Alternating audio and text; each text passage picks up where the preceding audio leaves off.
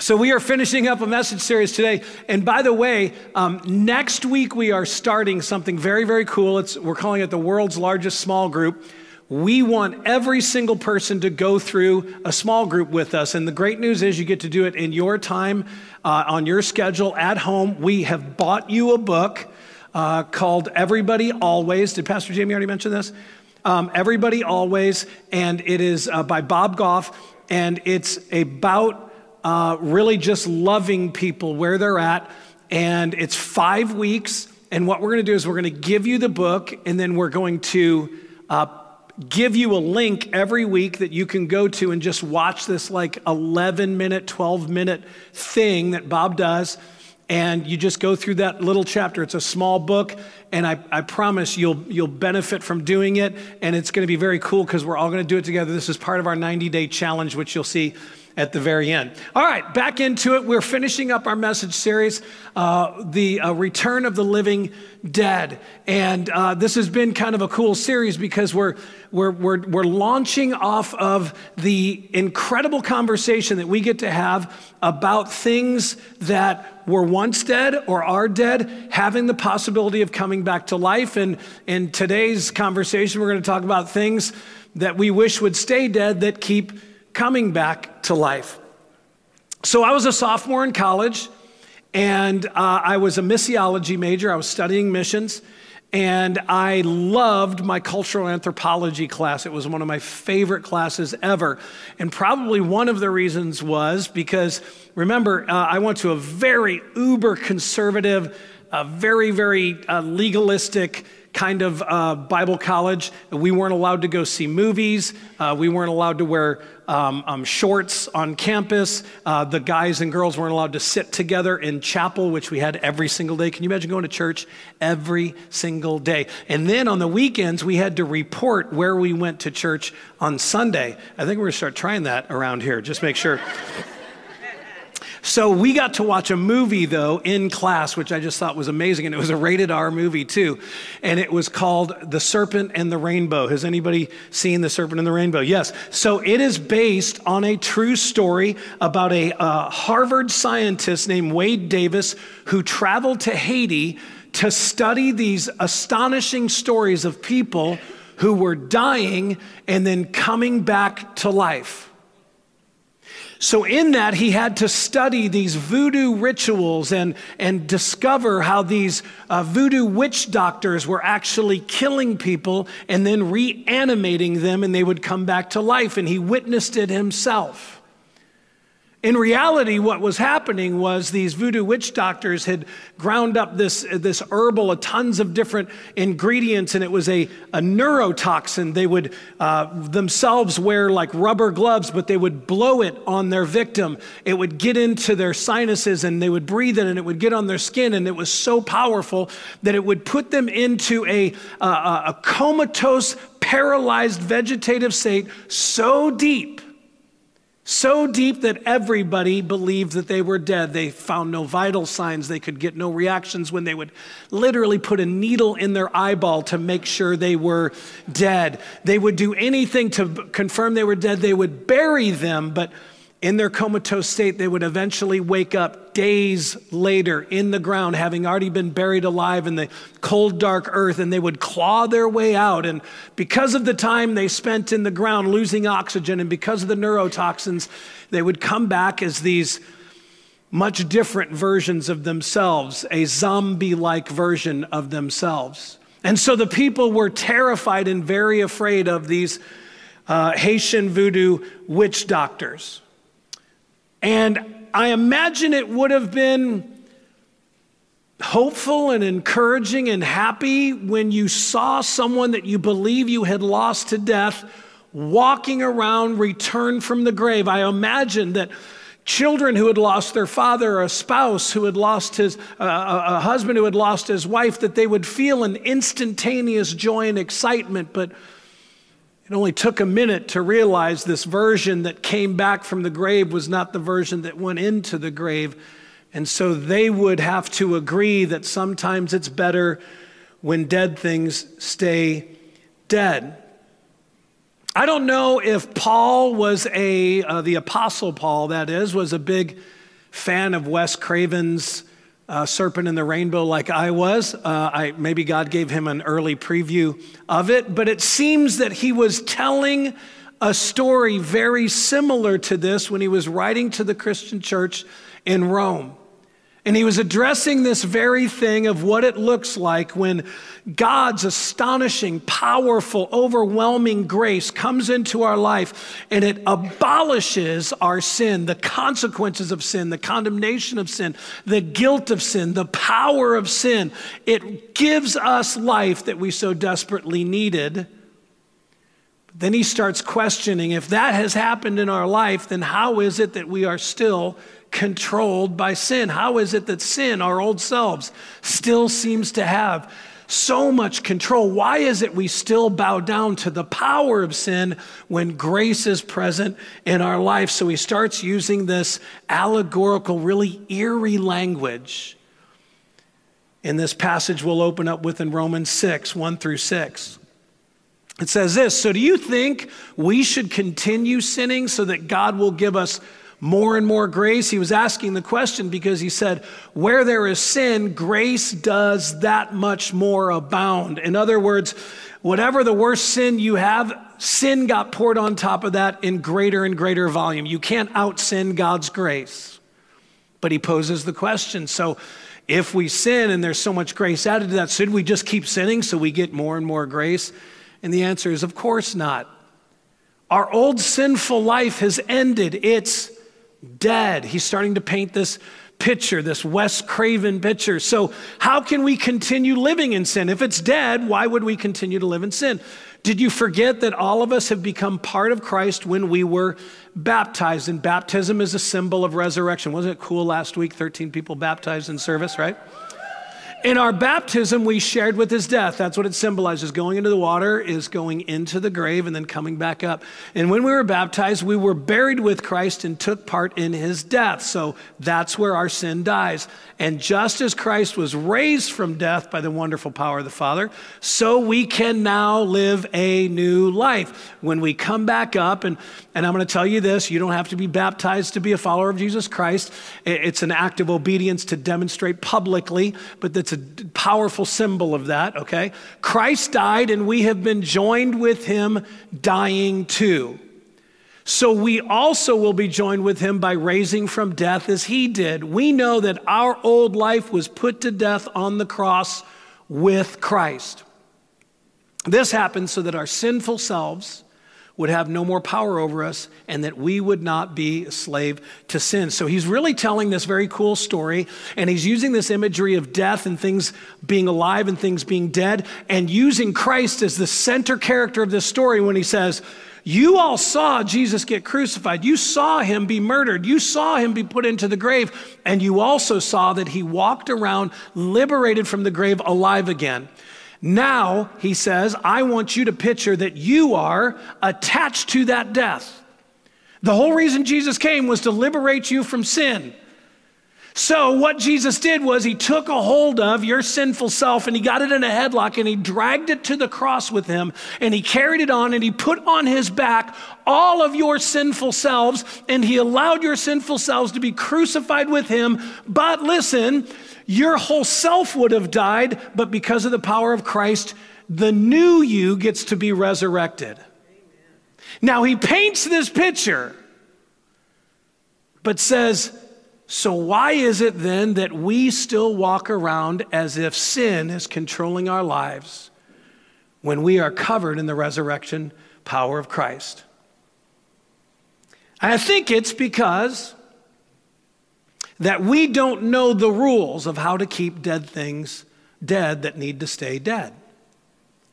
I mean, there are a lot of rules, by the way. If you've ever watched a good zombie movie, you can't shoot them center mass. You have to get them in the head. I don't know why, it defies all logic, but that's the zombie rule. I've watched enough Walking Dead. I've watched World War Z. I've watched all the good zombie movies because I love a good zombie movie. And after a while, you start learning how to keep things from coming back. For you and I, we're not haunted by real zombies. I mean, It's happened with the Haitian story, but they weren't really dead. We don't have to worry about real people coming back and haunting us, but you and I know better than anyone else what it feels like and looks like to have our old self never seem to die. It feels like things should have been so much more different when we became a follower of Christ. Why is it we still struggle to keep dead things dead that need to stay dead? And so we're going to talk about that for a minute. To keep dead things dead that need to stay dead, I need to get good at, number one, death by inches. Death by inches. So over the years, I've heard some really cool stories. We used to do, has anybody ever gone to a church where they did like testimony night? A couple of you. No, most of you have just come here where we don't do anything like that. So I used to go to a very Midwest traditional and this type of church where they'd have testimony nights and people would get up and they'd share their testimony, and I'd hear these stories about, man, this guy was just a raging drug addict, an alcoholic, would beat his wife and just terrible things, and he would get in bar fights and do these things, and he wandered into a church one night drunk trying to get a sandwich or get help or get something, and he sat down in the back and he listened to the preacher, and he accepted his invitation to give his life to Christ in that moment and become a new believer and become a new follower of Christ, and he did that, and his life was never the same. He gave up drinking that night. He gave up drugs that night. He got marriage counseling, restored their marriage that night. His rage all went away. Everything changed for him. He was never the same again. And I've heard about people who were destitute in their emotions. They were suicidal. They were broken. They were lost. They had no purpose. Sit down with a friend, have coffee, pray right there, and their lives were completely changed. All of that vanished for them. I've heard of stories of atheists who hated God and hated church, and man, especially hated Christians. Bunch of judgmental, right? Hypocritical. And they'd show up at a church service so they could corner one of the mindless sheep and say, prove to me that God exists. Give me one bit of evidence that God exists. But instead, in hearing the message, they feel the overwhelming presence and peace and grace and mercy of God. They feel enveloped by it and wrapped around. And in that moment, they place their faith in the God that they were just mocking minutes ago. And you know what I used to think? Man, I hate this story. I used to think, I really do hate this story.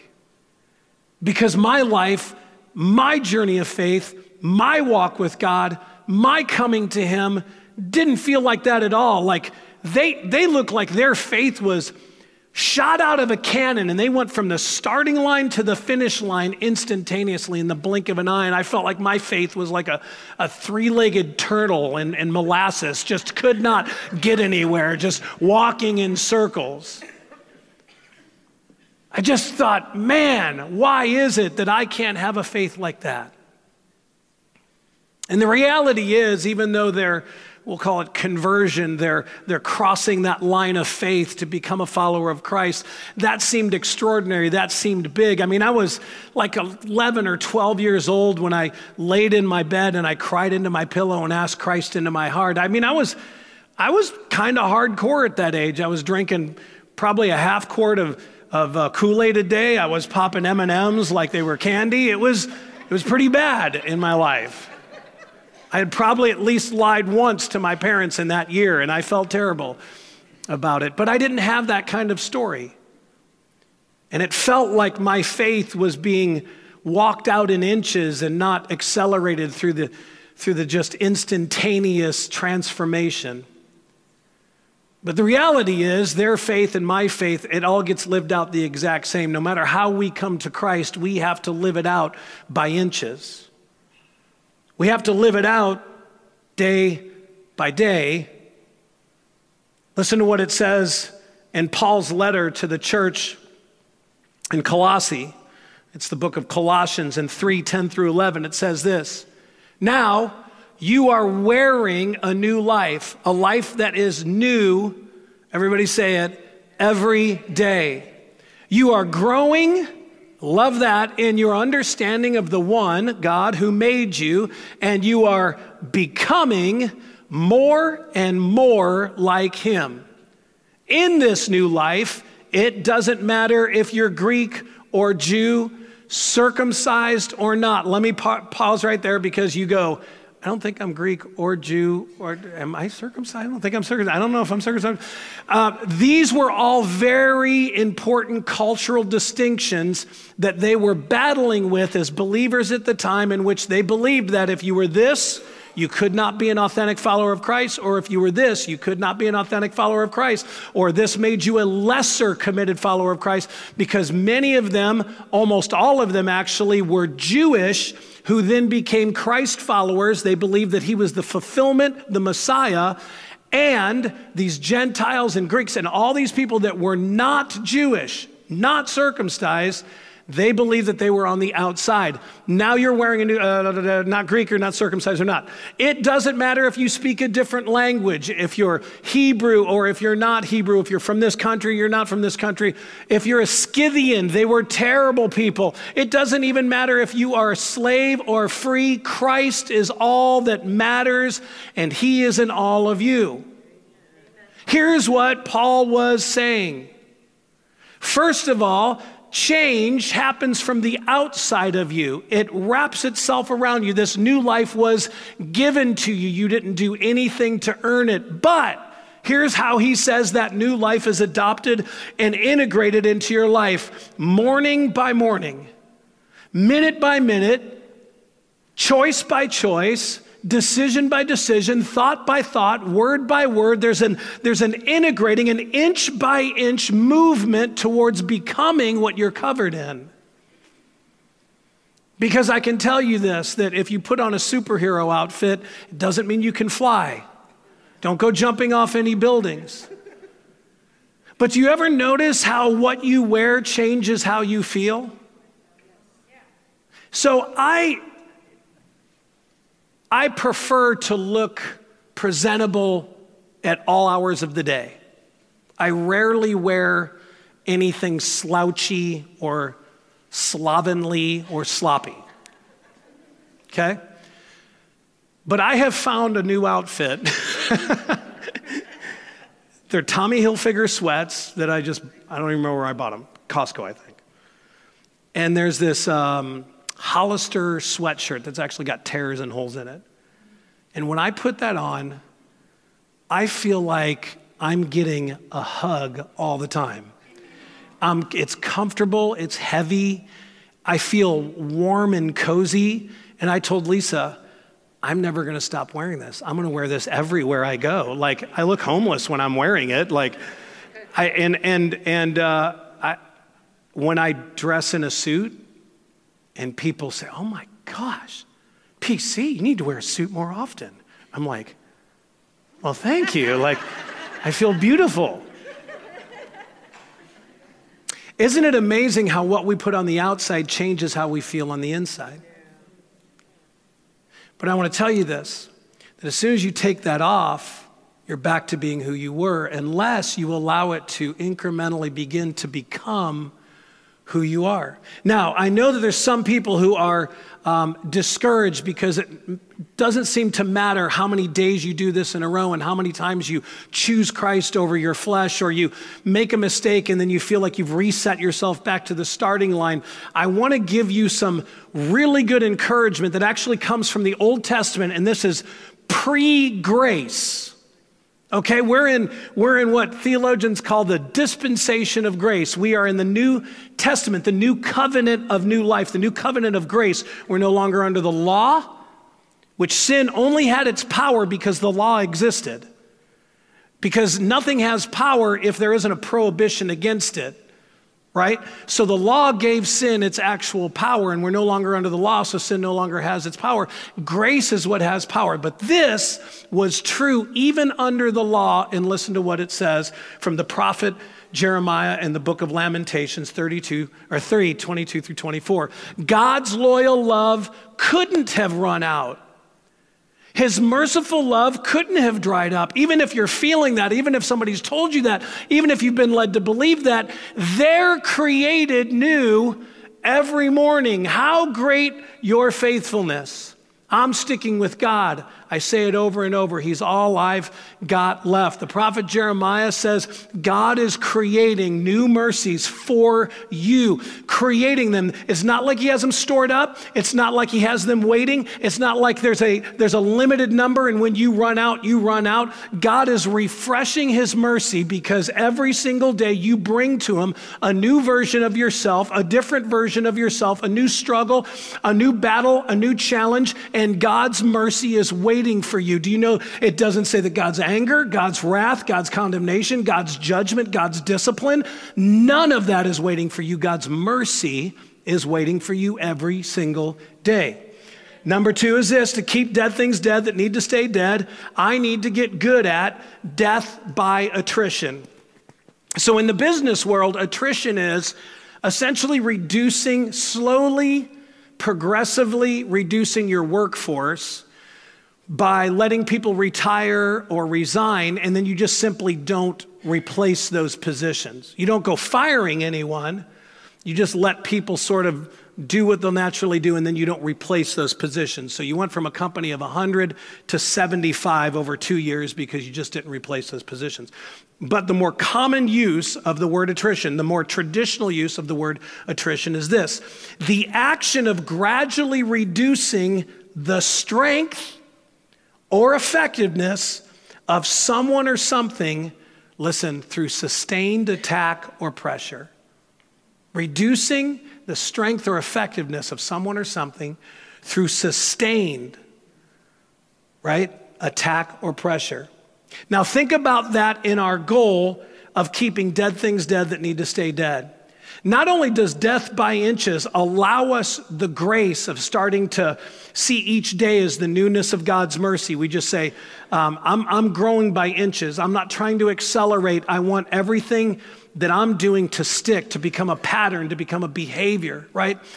There are people who have lost weight and they lose it rapidly. I was one of those. I went on a program and I lost about 60 pounds in 5 months, and people thought I was sick because I was losing it so rapidly. Now, the same people who were on the program that I was on, as soon as they got off the program, went back to their old habits and gained all their weight back.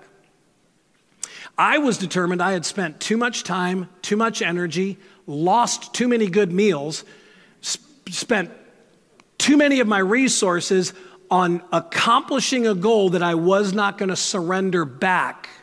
So I changed the habits of eating, and I started implementing better behaviors. You see, that's sort of what happens when we have what I call camp experiences or revival experiences, when we go off and we chase down these exciting things that happen at this church or that church in this state and that state.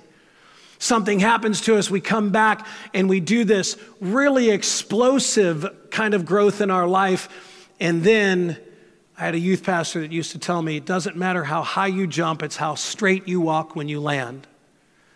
And the reality is those kind of things produce a maturity that's a mile wide and an inch deep. So growing by inches and death by inches allows us this. It allows us the ability of replacing old thinking with new thinking. That's how the Bible says that our lives are transformed, is by changing the way we think. Because when you change the way you think, you also get to replace the way you see people, the old way you saw people, with a new way you see people, because the way you see people means that you judge them a particular way. You assess them a particular way. And so you change the way you judge people and move into a new way of seeing people. How you speak to the world. Have you ever heard somebody at a store or at a bank or in a conversation and they start off at like 90? Like they don't start at 1 or 5 or 10, they're at like 90. Their anger, their emotions are already built up. They're angry at the world, and you just happen to be in the proximity of them while they got to express that. The way we talk to people, from the abundance of the heart, the mouth speaks, the Bible says. What you are will come out of your mouth. So how we speak to people in real time and how we speak to people through the gift of the internet that unfortunately we've weaponized and used to beat people up and shame people like cowards from behind the safety of our keyboard. The way people talk on the internet, you can tell they've never been punched before, right? If I talked like that when I was a kid, I would have a lot of false teeth in my mouth now because you just get knocked out if you talk that way to people in real life. But the internet has given us the ability to be bullies and mean and condemning and bigots and hateful as Christians on the internet. So this is our opportunity when we're in this process of death by attrition, is letting the old ways die off because we keep replacing them with the new way. We don't allow them to come back to life. This isn't what John the Baptist was saying. This isn't the context he was speaking in John 3:30 when he said, he must become greater and greater and I must become less and less. But what a perfect description of death by attrition, where we just let our old selves die while Christ fills in those places and spaces. Listen, the only way a vampire, if you know vampire folklore, which every responsible adult should know vampire folklore, you should know that a vampire can't come into your house or into a place unless he's invited, right? And that's the only way. Now, vampires aren't real, but the old self, that old zombie of you, that thing that keeps coming back to life that we keep giving ourselves over to and keep submitting ourselves to, that can come back to life. But the only way that it can do it is by our permission. Listen to what it says in Romans 6:12 through 14. Don't invite that insufferable tyrant of sin back into your mortal body so that you won't become obedient to its destructive desire. Notice how it's this detached thing. This is not who we are. It's not our identity anymore. That's our old selves. Don't offer your bodily members to sin's service as tools of wickedness. Instead, offer your body to God as those who are alive from the dead, and devote the parts of your body to God as the tools for justice and goodness in this world.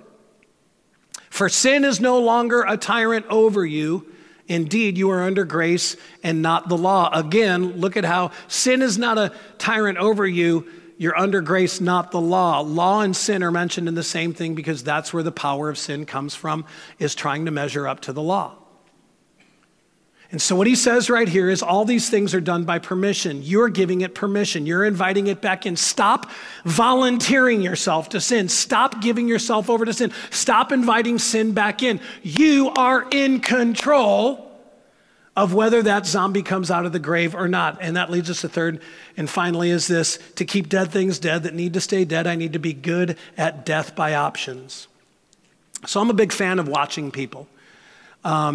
More specifically, I'm a fan of watching people do things that they don't want other people watching.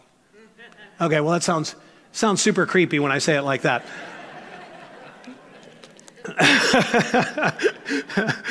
Hi there.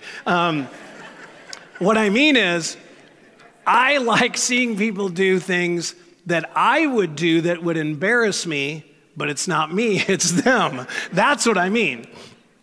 Like, have you ever done the walking and done the old, and looked, and you look back, and it's just the floor. It's just the phantom thing that grabbed your foot. I love watching people trip over nothing and do the, I don't know, I think the tile popped, right? My absolute favorite is when somebody boldly and confidently goes and runs into a glass door that they thought was a push door, but it's actually a pull door. It's it echoes the glass, and I'm just like, oh, it didn't break. Darn it, that would have been really, really good. I think it's funny because I've done it all myself a million times, and it's just, there's a certain satisfaction and joy of watching others do it as well. Here's the problem. The door, I admire the confidence of rolling the dice on the 50-50 chance that it was a push and not a pull. I love it that they just went, it's definitely a push. Ding! Nope, it was a pull. You lost that. The the embarrassing and frustrating and defeating things that happen in our life are almost always because of our choices, what we chose, choosing the wrong thing instead of the right thing. And I will tell you that the most defeating thing about making those choices is our belief that we might never be able to choose the right things. But listen to Galatians 5:24 through 25. It says this: those who belong to Christ Jesus have crucified their own sinful selves. They have given up their old selfish feelings and the evil things they wanted to do. We get our new life from the Spirit, so we should follow the Spirit. Did you see all of the voluntary, all of the self-control? Every one of those things we did. We've been enabled and empowered and given the opportunity and the option of choosing to crucify our flesh. Jesus will never make you stop doing anything. It's not going to make you give up the thing you don't want to give up. So stop fearing that Jesus is the big bully in the sky who wants you to not have any fun and he's going to take this away. You get to continue to do whatever you want. Paul says all things are permissible, not all things are profitable. You can continue to sin all you want. You have God's permission to do it. It's just not meant for you. You can drink antifreeze if you want. They say it tastes incredibly sweet. I would prefer not to find out because it's really not good for you. But you can do it. Lisa was pregnant with Cole and she had these really bizarre cravings. She loved gasoline fumes, loved exhaust fumes, loved the smell of the old magic markers. Remember the metal case magic markers? We had some in the house. We literally had to hide them. This is how strong her sense of smell was. She could sniff them out and find where they were. We'd hid them back in a towel drawer, and she was looking in the kitchen, pulled the drawer open and pulled it out and went back there and found it. I was like, I'm gonna lend her to the police. That's amazing. She could sniff out crime and drugs and we could make some good money. But she wanted to drink bleach. She said, I would love a cold glass of bleach. Her doctor asked her what she craved and she told him and he said, now you know not to do that, right? I was like, Doc, she's craving bleach. She's not dumb. These are just cravings. Listen, we have the power and the ability to not do anything and to, instead of following our flesh, follow God. And so really it comes down to push or pull. It gets a little more complicated than that because often we're not choosing between something that's really obviously God and something that's really obviously our flesh. We have to use a discernment and a maturity to kind of know the difference between the two and choose correctly. But I want to leave you with this passage in Ephesians 4:22 through 24. It says, you were taught not to live the way you used to. You must get rid of your old way of life. You've got to. If you want to live in this new way, you've got to get rid of the old way. That's because it's been made impure by the desire for things that lead you astray. So this isn't a prohibition against living. This is a prohibition against walking off path and leading yourself down a path of destruction. You were taught to be made new in your thinking. You were taught to start living a new life. It's created to be truly good and holy, which means set apart for a purpose, just as God is.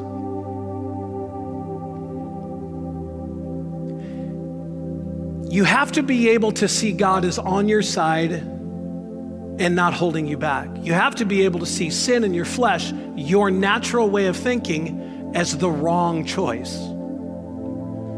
You have to believe that the new nature of Christ is superior to your old habit of thinking and a particular way. I want to tell you that, and I mentioned this before, over 80% of the decisions we make are illogical. They're impulsive and they're emotionally driven. Have you ever really known anything that comes, any good thing that comes out of being impulsive and emotional? Any really good decisions you've ever made impulsively and emotionally? The answer is probably no. Maybe one or two you've just guessed well, but otherwise, we wish we would have stopped and really thought it through. When our kids get in trouble at school, we say, "What were you thinking?" And they go, "I wasn't thinking." And you're like, "Yeah, you weren't thinking. Because if you were, you would have realized this is really, really dumb." That's all Paul is saying to us is, my gosh, you've got to stop. You got to quit letting it come to life. You get to choose. You get to let it walk around with you and make your choices for you. You get to follow it anywhere you want, but you said you wanted a new life. You said you wanted to follow Christ. You said you wanted the Holy Spirit to lead you. So why? Why do you keep choosing that instead? It's not guilt. It's just good, common sense encouragement. The life you want, there's a clear path for it. And if you don't feel confident in your ability to choose the leading of the Spirit, my encouragement would be this. When you walk up to a door, it will say on the door, push or pull, if it's not already obvious, right? Some doors, you can't push it past the threshold.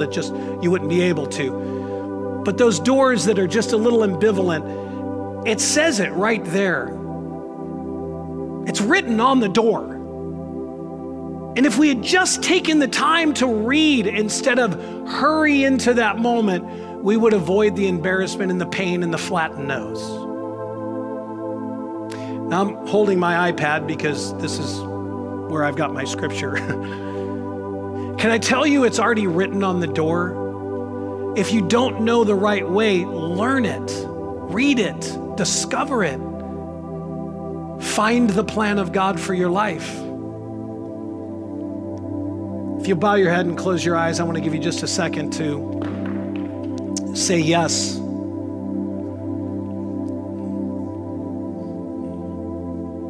To what God's speaking to your heart right here, right now.